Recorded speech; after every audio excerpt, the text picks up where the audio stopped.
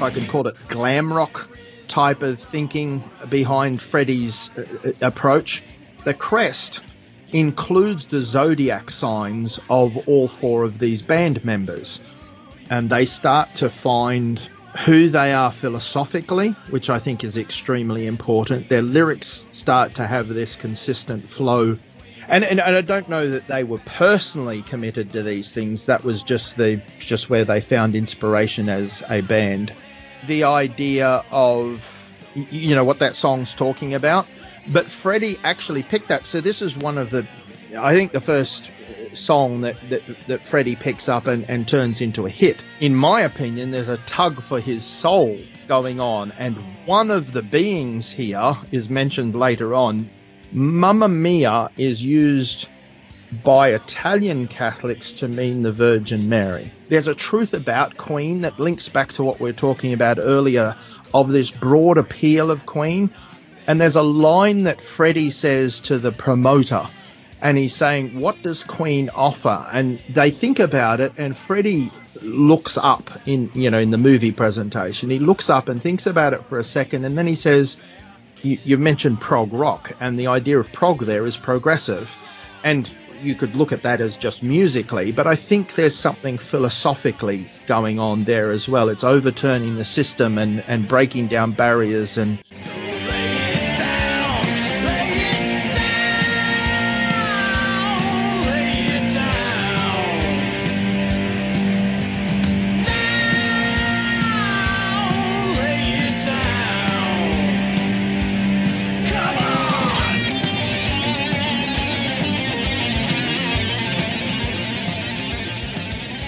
Hello, and welcome to Philosopher Rock.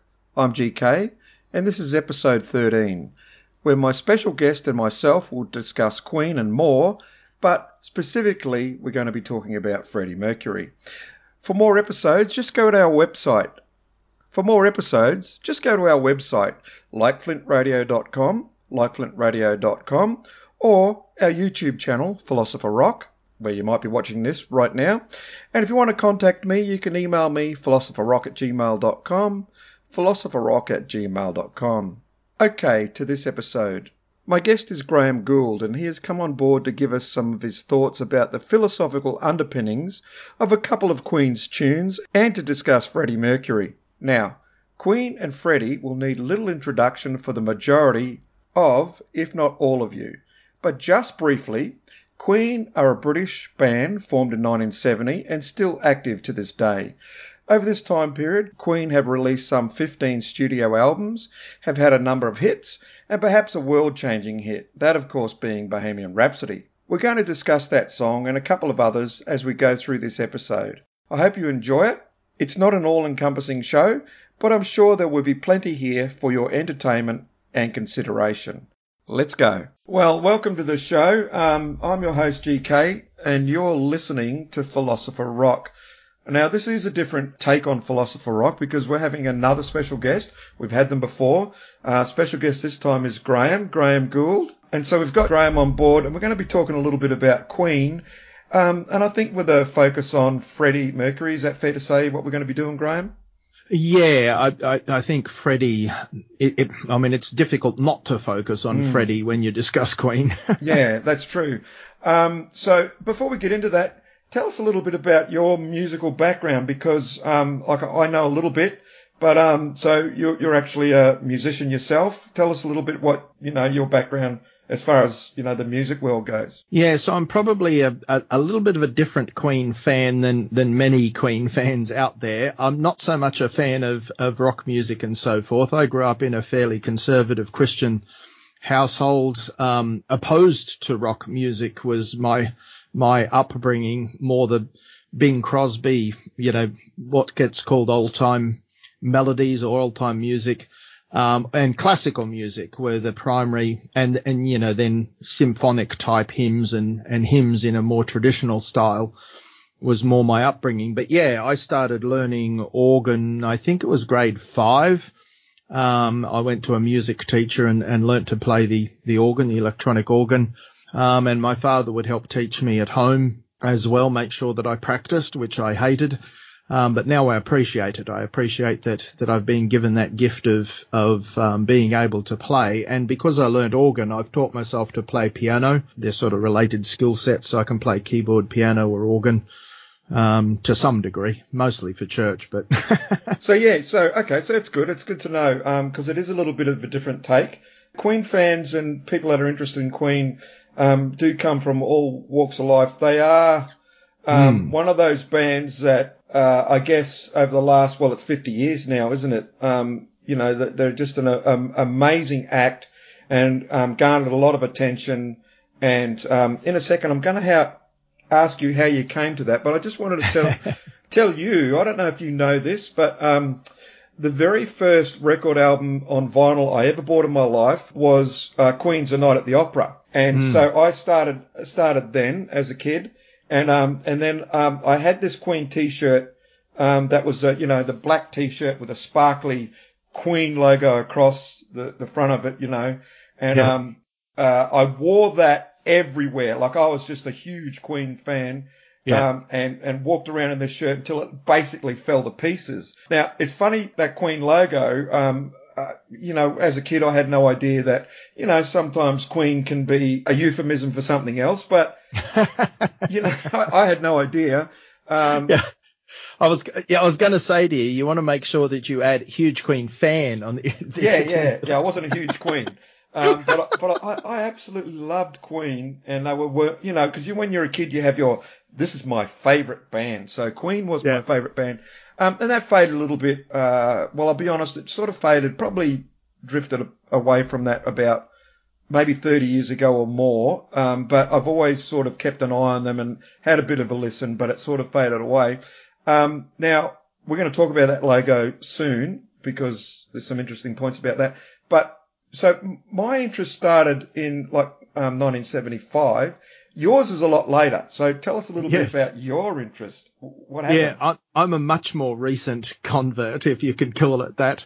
So pretty much the movie, Bohemian Rhapsody.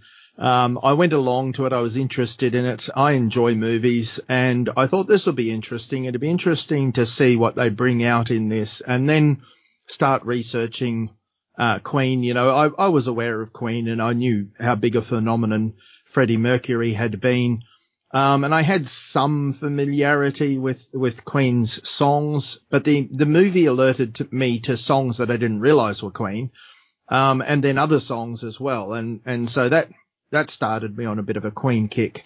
And so I started researching, mostly YouTube documentaries, but a bit of Googling and stuff like that. And the movie touched me, and I had a bit of an emotional connection with it. To some degree, I could relate to Freddie Mercury.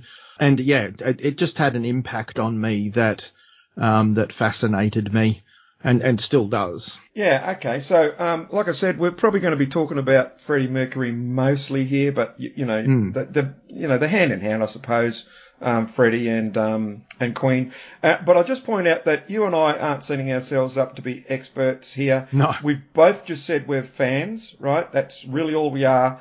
We're not going to have it. We're not going to have all the information, and some of the information is going to be opinion, and it's really just for our listeners' listening pleasure and interest. So I'll just say that right now because you don't want to set yourself up as an expert because we're not. So we're just saying we're fans. But so we know a little bit about Freddie. I know it's widely known that Before you go to that, I just want to point out, you mentioned you sort of hinted at the broadness of the Queen fan base, and it's fascinating.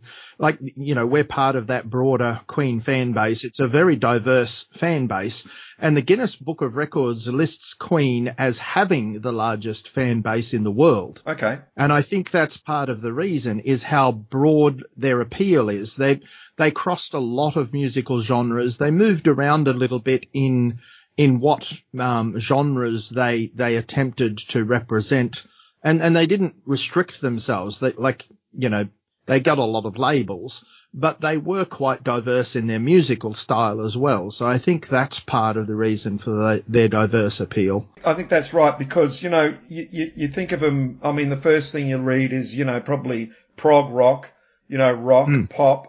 But they're much more than that. Yeah, well, they're glam rock. They're also considered sort of it's not quite heavy metal, is it? But they sort of did go there. Hard rock. Their crazy little thing called Love was pretty much Elvis. You know, and you listen to that song, you think, well, how's that not Elvis? Well, it's not. It's Queen. And all sorts of other things. And Bohemian Rhapsody is probably the prime example of mixing styles into one song. Right, right. I mean, it's a fascinating piece of music.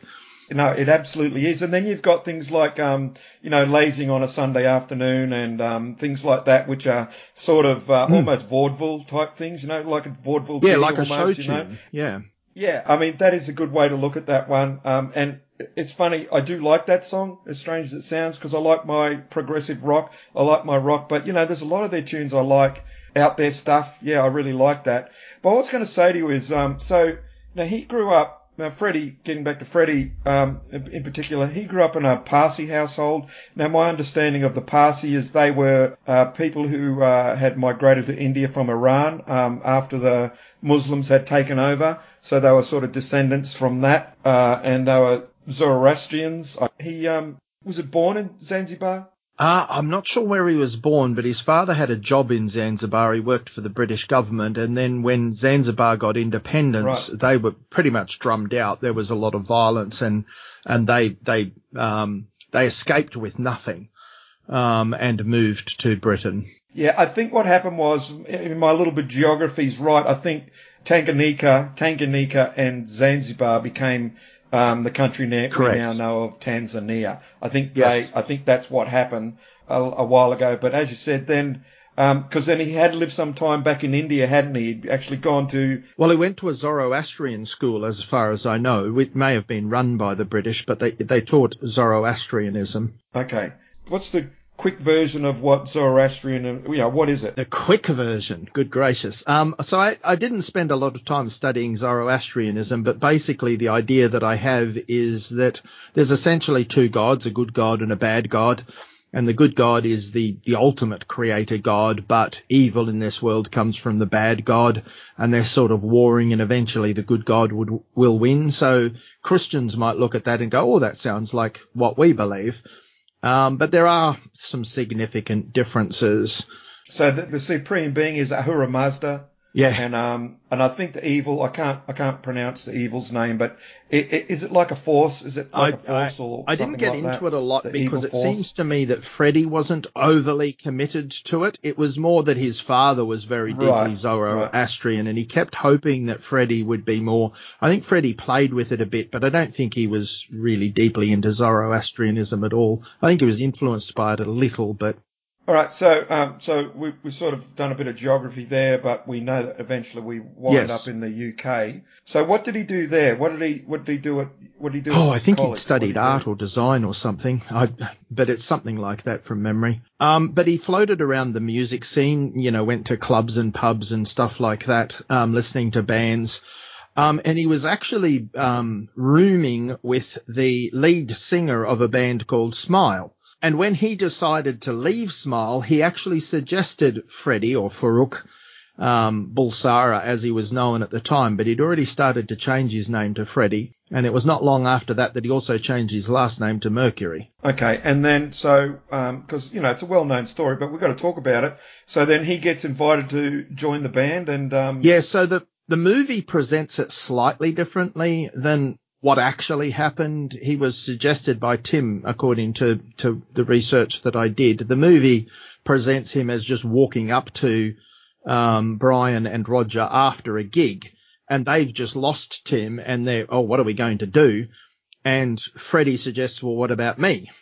But I don't know how much truth there is in that. Obviously Roger and Brian were part of that movie, and they agreed to it being presented that way. So yeah, I don't know. I haven't heard any confirmation that anything like that occurred, but who knows? And so Freddie becomes their front man, and because Tim had also started learning bass, he was their bassist. And so they went through about 4 bassists before they settled on John Deacon. And so then you have Queen, and somewhere around in there, Freddie also suggests they change their name to Queen from Smile. And I think that happens before John Deacon joins. And he also develops the the crest that they have, the logo. I mentioned it earlier. We might as well talk about it now, and I find it fascinating. So talk us through. Yeah, it's an logo. interesting thing because Freddie's playing around with a lot of stuff, and he not only develops the way that they write Queen, but he also develops that logo, and he presents it to the band, and the band's happy with it, and it changes who the band is to some degree, but they're all happy with, this is good, and it works in their favor, it seems to me. But the way that he's trying to present it is, I'm trying to think about exactly how to say this. But there's more of that, if I can call it, glam rock type of thinking behind Freddie's approach. And I think in his personal life, Freddie's mind and thinking is heading in that sort of direction, as well. But the crest includes the zodiac signs of all four of these band members. So you've got two Leos, and you'll have to remind me the other two. I think Virgo is one of them, is it? And yeah, so as you said, the logo incorporates the zodiac signs of all four members of the band. So there are two lions, for Leo. So John Deacon and Roger Taylor are Leos. There's a crab for Cancer, which is Brian May. And two fairies for Virgo, being Freddie Mercury. Yeah, so it is four members. What, are we taking anything from that, or is it just because he's that sort of artistic sort of person, or is there more meaning to this? I don't know. I didn't get a clear answer, but there does seem to be evidence that he didn't put too much stock in astrology. I think it was more of an artistic thing for him, and it was just an artistic inspiration, and it helped provide some color to their logo and make the logo interesting. So we've got the name Queen, we've got the logo, we now have all four members of the band, but they've already started producing some hits, as far as you might know that history better than me, but they have been in the charts already. With previous bass players.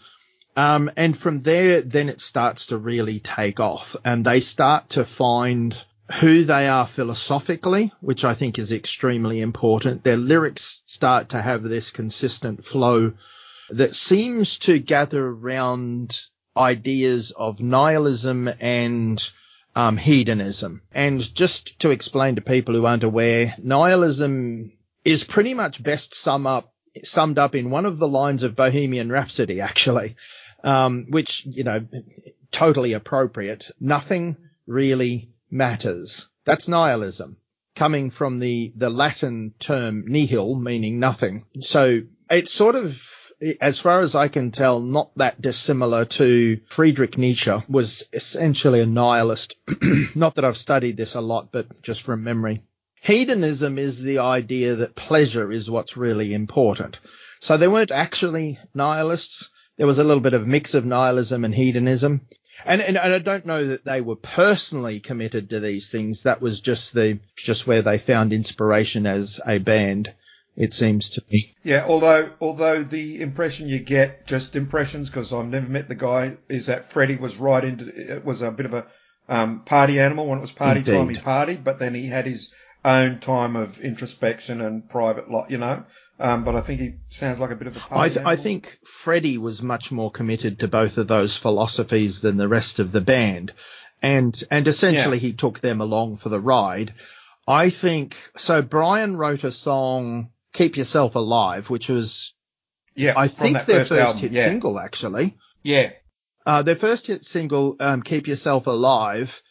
Brian wrote that to mock the idea of, what that song's talking about. But Freddie actually picked that. So this is one of the first song that Freddie picks up and turns into a hit. He actually changes the lyrics so that it changes the meaning of the song. And they're not mocking it.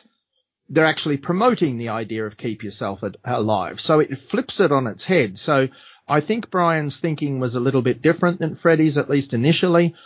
And I think Brian sort of came to more of Freddie's conclusion to some degree. He agreed more with Freddie at the end than at the beginning.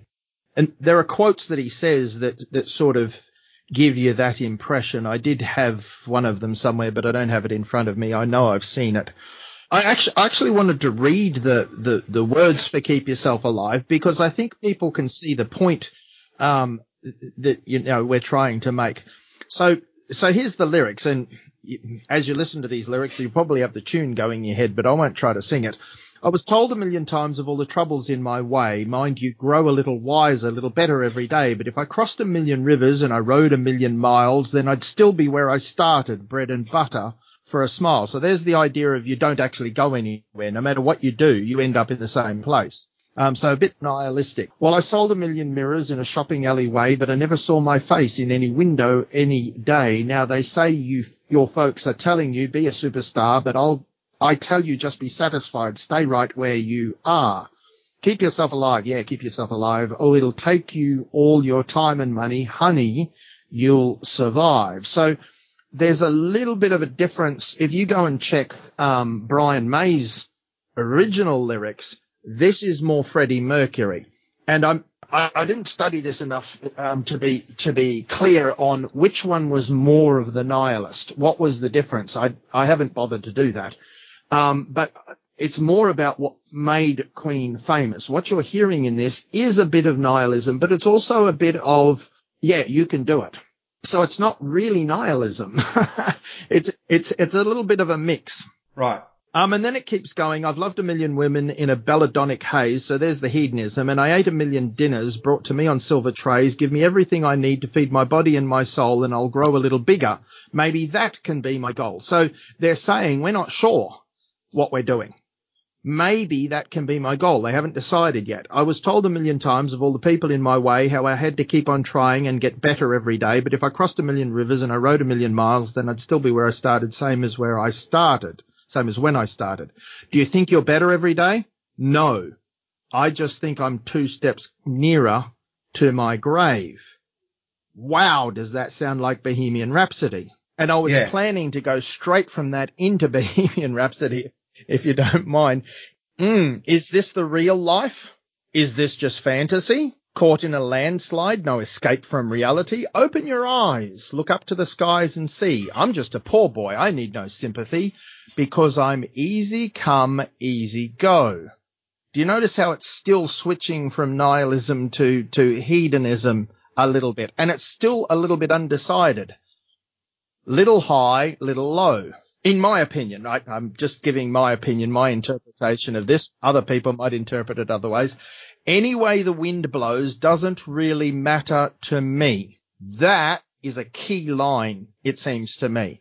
And I'll explain why when we finish the song, because that's where the song finishes. Mama, just killed a man, put a gun against his head, pulled my trigger, now he's dead. Mama, life had just begun, but now I've gone and thrown it all away. Mama, ooh, didn't mean to make you cry. If I'm not back again this time tomorrow, carry on, as if nothing really matters. Too late, my time has come, sends shivers down my spine, body's aching all the time. Goodbye, everybody, I've got to go. Got to leave you all behind and face the truth. And I'm going to foreshadow where we may head with this later on, but I'm a committed biblical Christian. I listen to something like that and I think, are you talking about the judgment? You're going to stand before God in judgment? That's immediately jumping into my head. Mama, ooh, I don't want to die. I sometimes wish I'd never been born at all, because he doesn't want to face the judgment. And he also doesn't want to submit to God, in my opinion. All right, that's what I'm hearing as I listen to this. I see a little silhouette of a man, Scaramouche, will you do the fandango, thunderbolts and lightning, very, very frightening me. Galileo, Figaro Magnifico. I don't know what to make of that. I think that's just nonsense. I'm just a poor boy. Nobody loves me. He's just a poor boy from a poor family, sparing his life from this monstrosity. Right? Well, I'm not going to rush through these lyrics as quickly because I think we're back to our theme again. Spare him his life from this monstrosity. Easy come, easy go. Will you let me go? Bismillah. Do you know what Bismillah is? So Bismillah is an Arabic phrase which Freddie would have been familiar with growing up on the border of an, Arabic Muslim country. Bismillah means by the will of Allah. No, we will not let you go. Let him go, Bismillah. We will not let you go. Let him go, Bismillah. There's this war going on. There's, in my opinion, there's a tug for his soul going on. And one of the beings here is mentioned later on. Beelzebub has a devil put aside for me. And so we've got this, never let you go, let me go, never let you go, let me go, no, no, no, no, no, no, oh, Mamma Mia. Now, this was fascinating to me because Mamma Mia is used by Italian Catholics to mean the Virgin Mary. Is that what's going on here? I don't know. It's just all very fascinating to me. Maybe I'm going too deep, but I don't know. I'm just trying to make some sense of it because that's what we as humans do.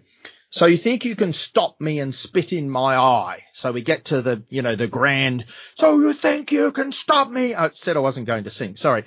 And spit in my eye. What is going on there? Is that the singer saying that? Or is there something deeper going on? Part of me wonders, is he speaking for God now? Because that's what God says to us. Do you think you can stop me and spit in my eye? Yeah. Because there seems like two forces pulling here, as you're pointing out, which is part of Zoroastrianism, right? It's dualism. Christianity, right? You've got God versus Satan, and we haven't even touched on Beelzebub yet. We haven't spoken about who this... Well, we can stop and talk about Beelzebub now.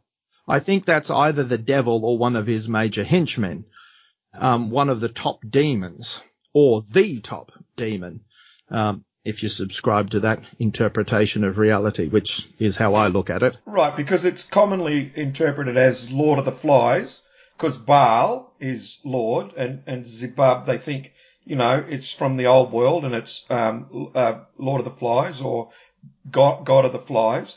And, there was a ancient Middle Eastern god who, when thoughts or ideas connected with that personage, flies, death, stink, rot, surrounded that being, right?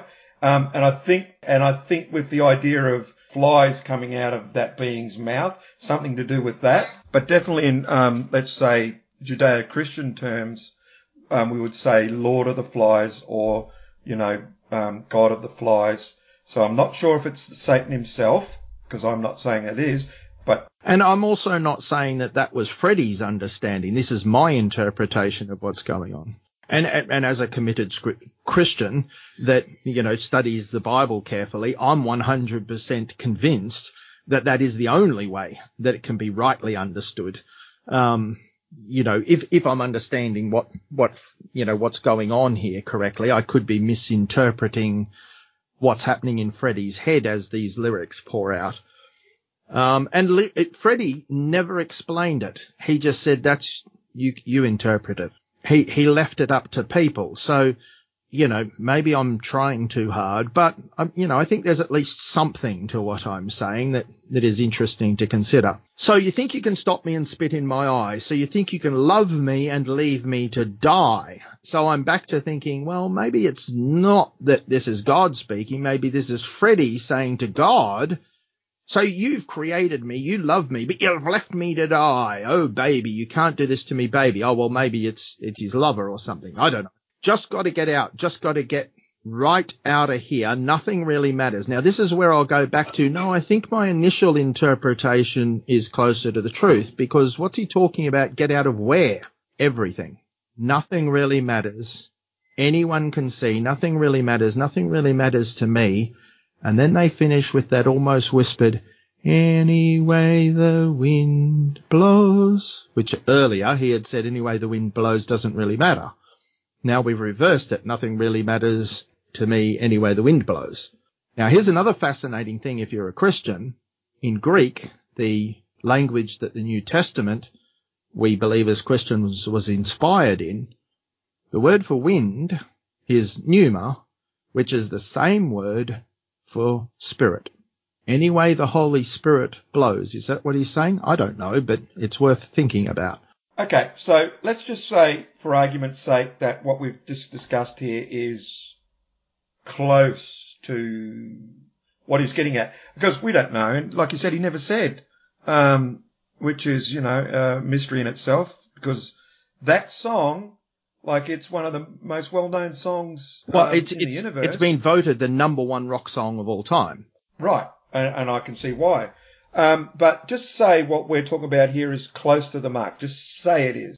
What does it mean? So it seems to me, my best guess, and of course I'm coming from the Christian perspective, my best guess is that if Christianity is true, we're assuming that for the sake of this conversation, that the Holy Spirit was working on Freddie and convicting him of his sin, and he didn't want to admit it.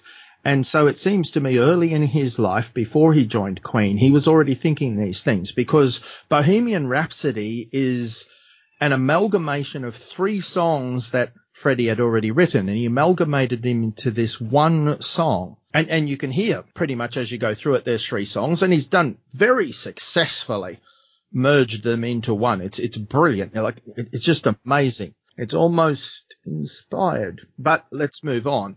I think that Freddie was wrestling against his own conscience.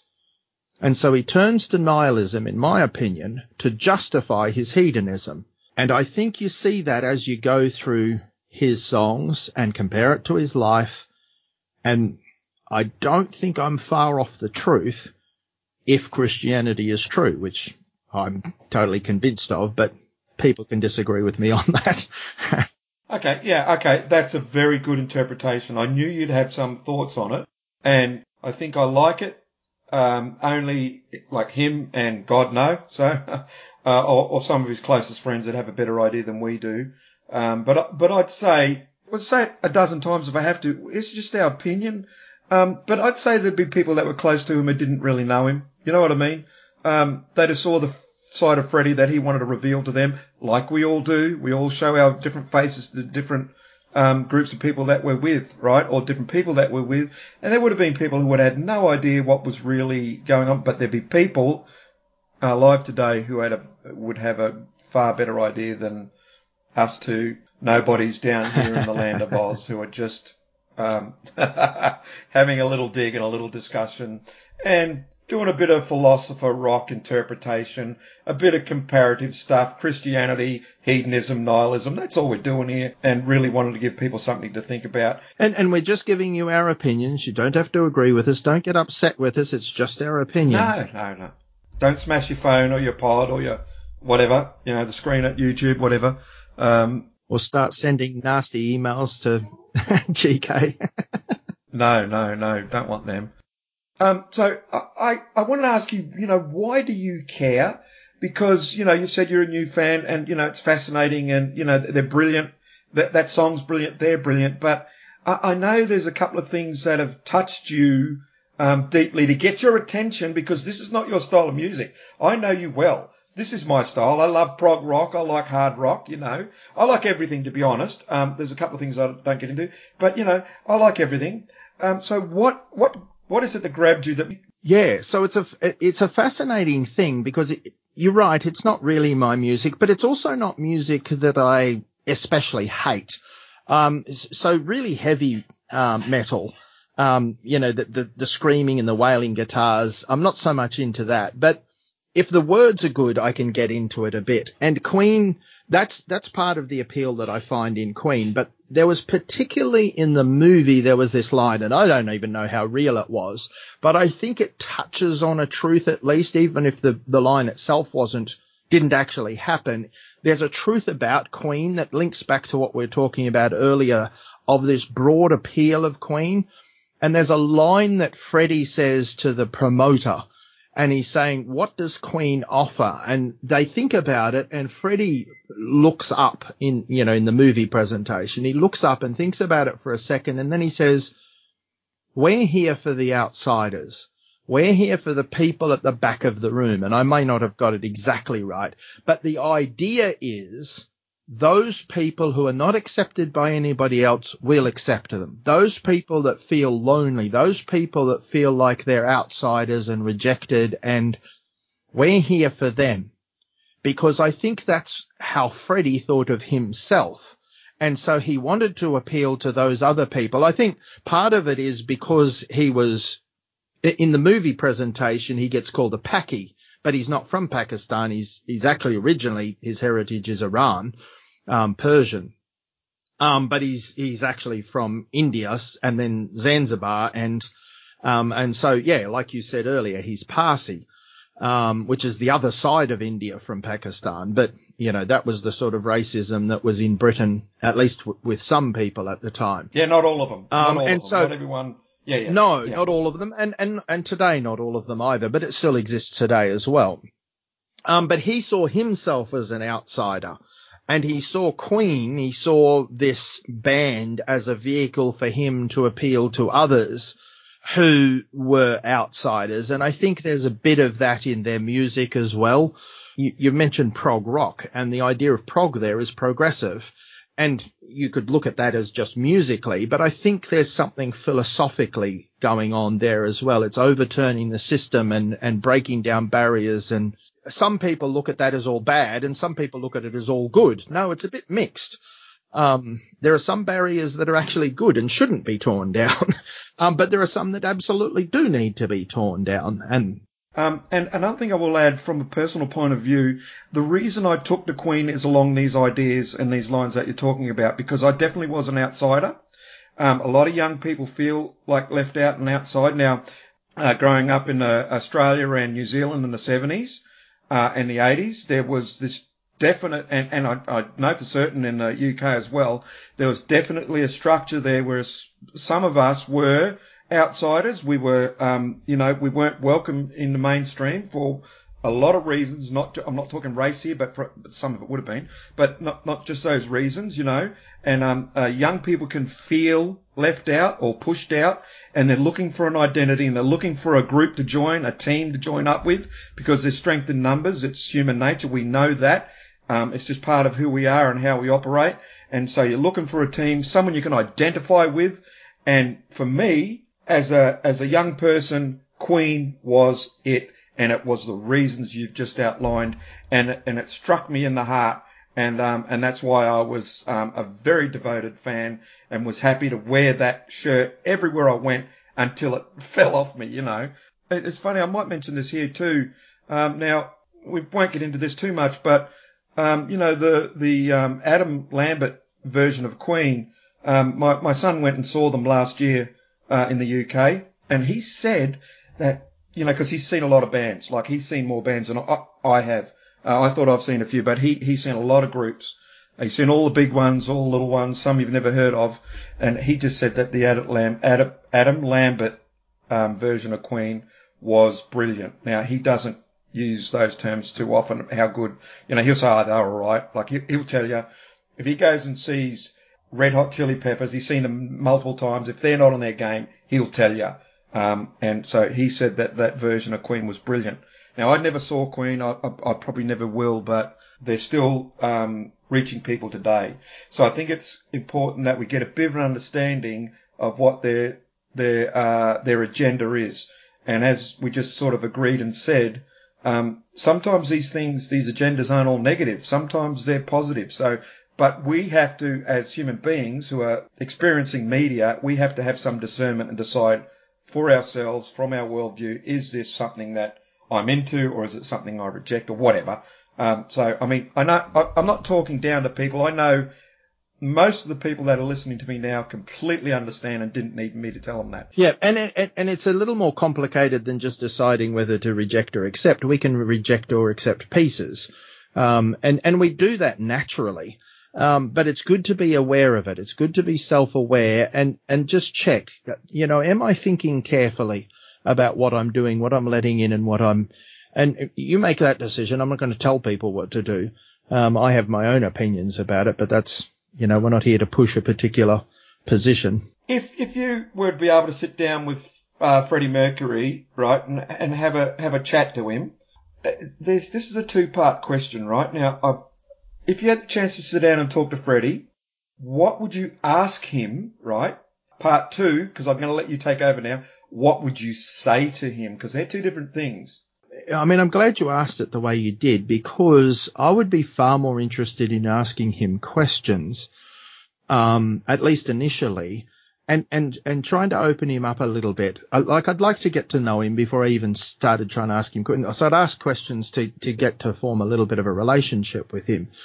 But after I'd had that opportunity to, to help him see that, I'm not this nasty, Bible bashing, fanatic that some Christians can sometimes be. The number one question that I would want to ask him, well, I'd probably start with, what do you think happens when you die? And we might discuss that a little bit. And then I'd say to him, do you think that you're a good person? And like most people, he would probably say yes, because nearly everyone has themselves as their standard. And they go, yeah, I'm a good person. I don't do things that are that bad. There's those people over there. They're bad people because they do things worse than that. But then I'd say to him, well, have you ever told a lie? And what do you call someone who tells a lie? Well, they're a liar. Have you ever stolen anything? And nearly every one of us has. There's very few people that can honestly say they've never stolen anything, including downloading music from the internet, although that wasn't in Freddie's day. But, there's heaps of ways we can steal. And that's a thief. But worse than that, you've now admitted that you're a lying thief. And I wouldn't say it in quite that way, but I want people to understand what I'm driving at here. As a Christian, I want people to understand what God's standard is. God's standard is absolute perfection, sinless perfection, and we all fall short of it. This is such a scary thing. This is the major reason that most people reject Christianity, because there's this high standard. Even the forms of Christianity that don't agree exactly with this position still have some sort of standard that people don't like. But we need to realize, you people listening that may be Christians, you need to realize that the standard isn't, you can do as well as you think you can, and that's good enough. No, that's not God's standard. God's standard, Matthew 5:48, Jesus says, be perfect as your Father in heaven is perfect. And people go, but that word perfect there just means mature. Yeah, but listen to the rest of the verse. How mature? As God is. How mature is God? Well, absolutely sinlessly perfect. This is impossible. But this is only the first half of the story. Please keep listening, because I want you to understand the full Christian message as presented in the Bible, at least as I understand what it's teaching. If anybody's interested in chatting to me, I have an email address, servantofjesuschrist86@gmail.com. I have a YouTube channel. So I would love for you to reach out to me. My email address, servantofjesuschrist86@gmail.com. Please reach out to me. I would love to talk to you. But if you're interested in having a conversation, I'm not shoving anything down your throat. I'm just telling you what I believe the Bible teaches. I'd love to talk to you. If I'm right, nothing is more important than what I'm telling you right this second. If I'm right? So please reach out to me if you want to discuss this. So it's not just that the standard is impossible. We've got to never lie, never steal. And I'll give you two more examples. Never blaspheme God's name. Never, ever use God's name in a way that is disrespectful. If you have, you're guilty of blasphemy. And Jesus also said, if you lust, you are guilty of adultery in your heart. Adultery in your heart. You're not guilty of adultery in your body. You're guilty of adultery in your heart. So you're condemned there as well. And I think there are very few people that won't find out if they honestly go through that, well, I'm a lying, thieving, blasphemous adulterer at heart. I'm going to be guilty before God. He's going to have to send me to hell if there's nothing else to this. But there is. There is. So what did God do, GK, so that we don't have to go to hell? He sent his son, Jesus Christ, who is actually God in human flesh. He himself died in our place. He bore our sin. He paid the price. It's like you're standing in the courtroom and you've driven at 50 miles an hour through a school zone set aside for a blind children's convention, and the speed limit was 5 miles an hour. And you just zip through there. You missed the sign. Ignorance of the law is no excuse. You're guilty. There's $1 million fine because you could have run over hundreds of little kids who would never had a clue. They would have heard a sound, but they wouldn't have known where you were. And so there's $1 million fine. Or you killed 3 prostitutes after raping them, and you murdered them. And you go, oh, they're only prostitutes. No, they're women made in the image of God. choices that they may have made does not destroy the image of God that they're made in, if Christianity is true. And so your guilt, this is what I would want to say to Freddie Mercury or to anybody else who wanted to talk to me. There's nothing more important than this. You're standing in God's courtroom. You're guilty. You can't pay the fine. And so you're going to go to his jail for eternity. And you're not getting 3 square meals a day and you've got TV. And the Bible talks about it being eternal torment. And I don't want you to go there. God doesn't want you to go there, according to the Bible. And so Jesus died in your place. All you have to do is trust him. You just accept his gift of eternal life. And he rescues you from his hell. He's paid the fine for you. He's handing you a blank check called eternal life. Now, you can stand there and say, oh, no, I'm a good person. I don't need any of that. Or, yeah, I've made some mistakes, but I'll work it off. No, you won't. You can't. You need to accept the gift. Don't be proud. Don't be arrogant. Don't be stubborn. Trust him. He loves you overwhelmingly. And he's done everything besides force you to believe. Just trust him. That's what I'd want to say to Freddie. So if someone who hasn't really heard this message before or heard it and ignored it, what do they actively have to do? What do they do, like right now, hearing our voices now, if they wanted to make a choice, what do they do? So what the Bible says we have to do is repent and trust Jesus Christ. And let's go carefully through that, because there's a lot of misunderstanding about this. People misunderstand what repent means, and they also misunderstand what it means to believe in Christ. So first of all, repentance. Repentance is not some work that you do. It's not you changing your life. Let me get that out of the way very early on. That's a very dangerous, it really is completely against what Scripture teaches, because you can't change your life. That's a works gospel. You can do nothing to earn the gift of salvation, which is what you're trying to do by trying to change your life. Repentance simply means a change of mind. The Greek word is metanoia, which means another thinking or another mind, or a change of mind is the idea. That's all repentance is. And what are you changing your mind about? Well, you're changing your mind from trusting yourself and thinking that sin's okay and resisting the holiness of God and his grace to trusting Jesus. And which is the other side of it, is trust Jesus, believe in Jesus. Now, we say this word believe, and in our culture, it comes from Greek thinking, which is totally opposed to Hebrew thinking, which is Bible thinking, is we separate between the thoughts that are going on in our head and how we live our lives. No, the Bible thinking, God's way of thinking, is that you change your life. It affects your whole life based on your thinking. If your thinking is one thing and your actions is another, you don't really think those things. You think something else. You can't say that you believe this, but your actions betray you. Your actions speak way louder than your words.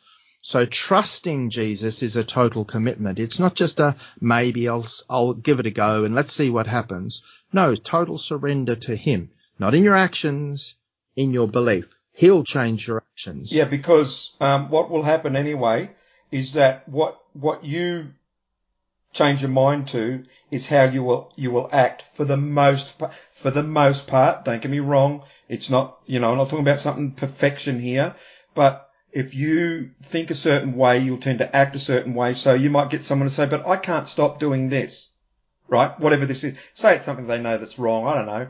Let's just go theft. Theft is an easy one to talk about.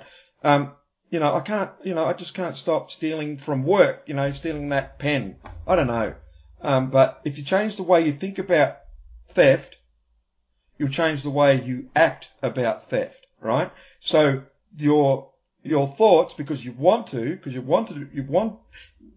look, I think essentially, this is what I believe. I think essentially, if you put this to people, they want to do the right thing, right? Whatever that right thing is. Let's say it's Christianity.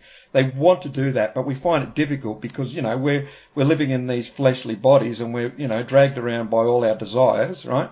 But if you change the way you think and you put your trust in God through Jesus, then you'll change the way you act, and then you will be able to solve a lot of these issues. But I will say a lot of these things won't happen overnight. But at least you have, because we're all on a journey, right? We're all on a journey. People come from different perspectives. People got different parts of the journey they're on. You're obviously a mature Christian, so you can talk about these things and you can quote Bible verses, right? But some of us, it's like, wow, this sounds like a difficult journey. So that's what I'm trying to say. It's not. It's change the way you think, trust in God, believe in Jesus, take a first step, and then keep walking. And so just to break it down and make it a little bit more simple. But I think I agree with you. Just one thing I wanted to say, I've seen a lot of interviews. There's a couple of good documentaries that have been on TV a couple of times now over the last couple of years about Queen and about Freddie Mercury himself, right? And what I noticed in the interviews, this is why I asked you, if you had the chance to sit down and talk to Freddie, what would you ask and what would you say? What I wanted to tell you is what I noticed in a lot of the interviews. Now, I know he's in the spotlight, the cameras are running, it's not private. I notice he's very obtuse. He does a lot of avoidance, like he doesn't really, he sort of avoids anything too much, and then he's quite flippant. Well, I'll do this, darling, or, oh, darling, you've got that right, whatever. So he can be quite flippant, and that's a good tactic if you're not really wanting to go into too deep yourself. You don't want to reveal too much. But that's fine when the lights are on and the cameras are rolling. You know what I mean? I think I accept that. If you're a private person, whatever, I get it. And you don't want to share, like some people overshare, you know what I mean?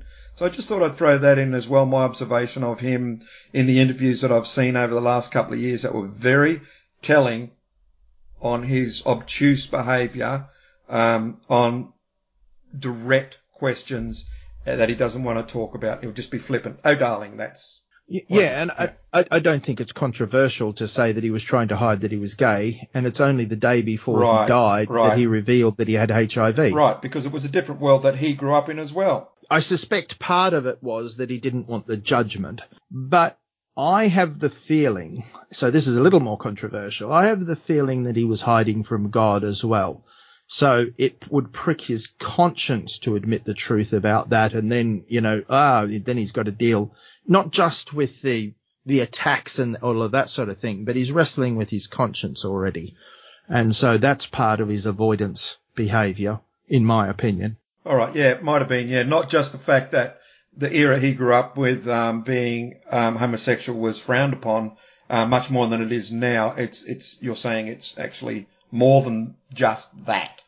Yeah, he's trying to hide from God, in my opinion. Another thing, just another opinion, I think we all have an essential, all of us, every human, I think we all have an essential, let's say, belief that, there's a higher power, there is a God. I think we all know that deep down. And, a lot of us deny it because we don't want to deal with it, because it's easier that way. And yeah, there might have been a bit of that. But definitely a fascinating character, definitely a brilliant musician. Oh, yes. So talented. And performer, entertainer. Wow. Oh, boy. Yes. And it was interesting you mentioned Adam Lambert earlier, because I think Adam Lambert is as close as we've come to someone like Freddie. And Adam Lambert, not quite the same, he has his differences, but not quite as appealing as Freddie as well, but very close. Like I do see that same sort of ability to entertain, very talented, very, very interesting, like, very appealing sort of performer. Yeah, well, and I think purists will not want us to make the comparisons. They're not purists, are not going to enjoy that.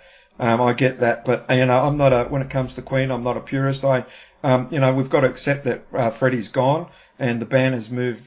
I don't even want to say moved on, but the band, the show yes. must go on, and I reckon the show must go on. The show must go on, and I reckon that's what he'd want. I don't know him, but the impression I get, he'd say, "Carry on, darlings." You know what I mean? So, and then you've also got "Can't Stop Me Now," which is Freddie saying, I think he knew he had HIV when he penned that song, right? And Brian May actually didn't like that song because he saw it as celebrating Freddie's hedonistic and risky lifestyle. But he slowly changed his mind on that was who Freddie was. And and he was more prepared to accept, that was Freddie's lifestyle, and maybe Freddie was more right than he had thought originally, although I'm more inclined to agree with early Brian on that. All right, well, as we come to an end here, Graham, I know there's one more topic you want to cover. So we want to talk a little bit about a song that's off the 1986 Queen album, A Kind of Magic. Yeah, the song title, Who Wants to Live Forever. So I'll just read the lyrics, and it's fascinating to me as a Christian to think about these lyrics in light of some of the things we've talked about. And I'd like to use this song as a little bit of an appeal for you to think about the claims that I've made. You don't have to accept them, but please try and think about this a little bit. The song says, there's no time for us. There's no place for us. What is this thing that builds our dreams yet slips away from us? And then the song asks, who wants to live forever? And repeats that question. Then the next verse, there's no chance for us. It's all decided for us. Is it? Ooh. This world has only one sweet moment set aside for us. Well, that's partly true. And then again it asks, who wants to live forever? And repeats the question. And then the song asks, who dares to love forever? Ooh, interesting question. And then, when love must die. Oh, must it?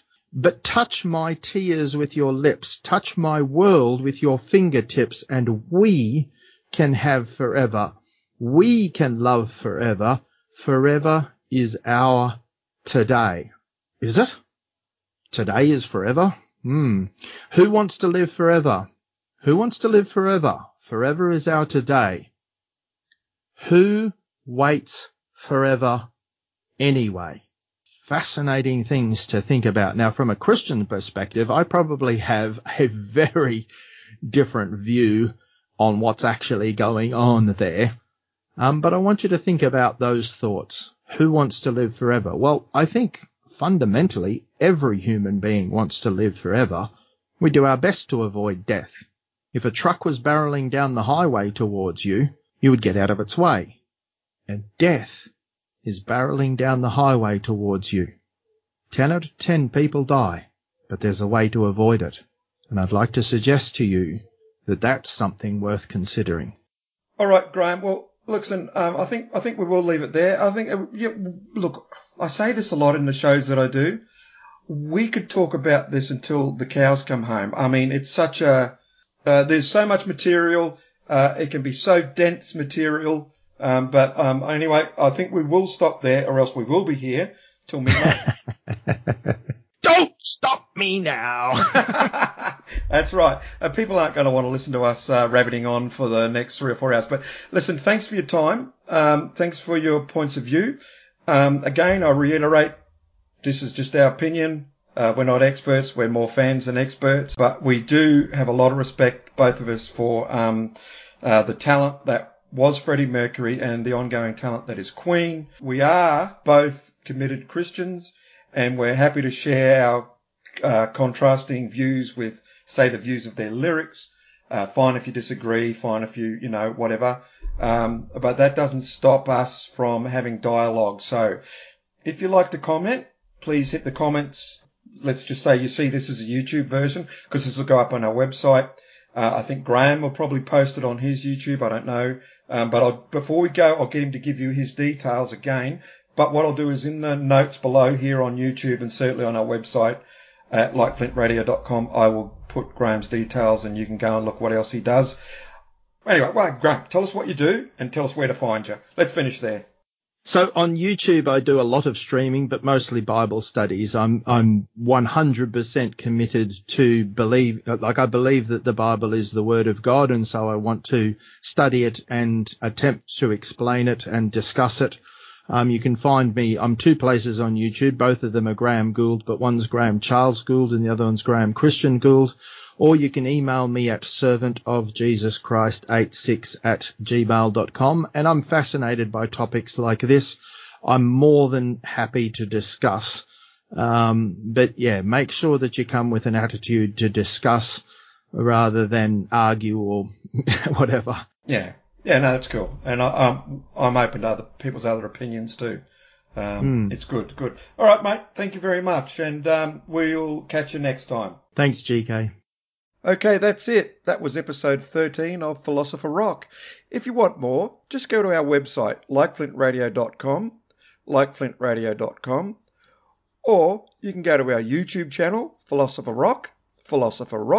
If you want to email me, you can contact me at philosopherrock@gmail.com, philosopherrock@gmail.com. Let's finish now with Black with Stars and Diadem. Until next time, take care of yourself.